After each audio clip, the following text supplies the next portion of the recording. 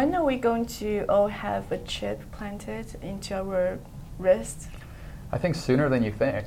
I think you're going to see, there's a lot of people experimenting with this, and for me, I would do it. I mean, I think if I saw that it was going to give me value daily, and there was something that I could track that would help me improve my eating habits, something that would help me improve how I live my life, help me track things about myself that I don't know, that I could get only through pervasive type of computing, or invasive type of computing, then I think you're going to see a lot more consumers very open to it. I mean, this is about pushing behavior change, but if you focus on core consumer values and how to create value for the end consumer, it's very likely that there's going to be technologies like this. And we already have e-skin-based tattoos, which track all sorts of very interesting things.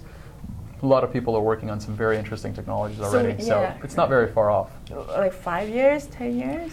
It's very hard to predict specific timings when it comes to any of this, but I think as long as everyone in the industry continues to create core consumer value, we'll see some very interesting things in the near future.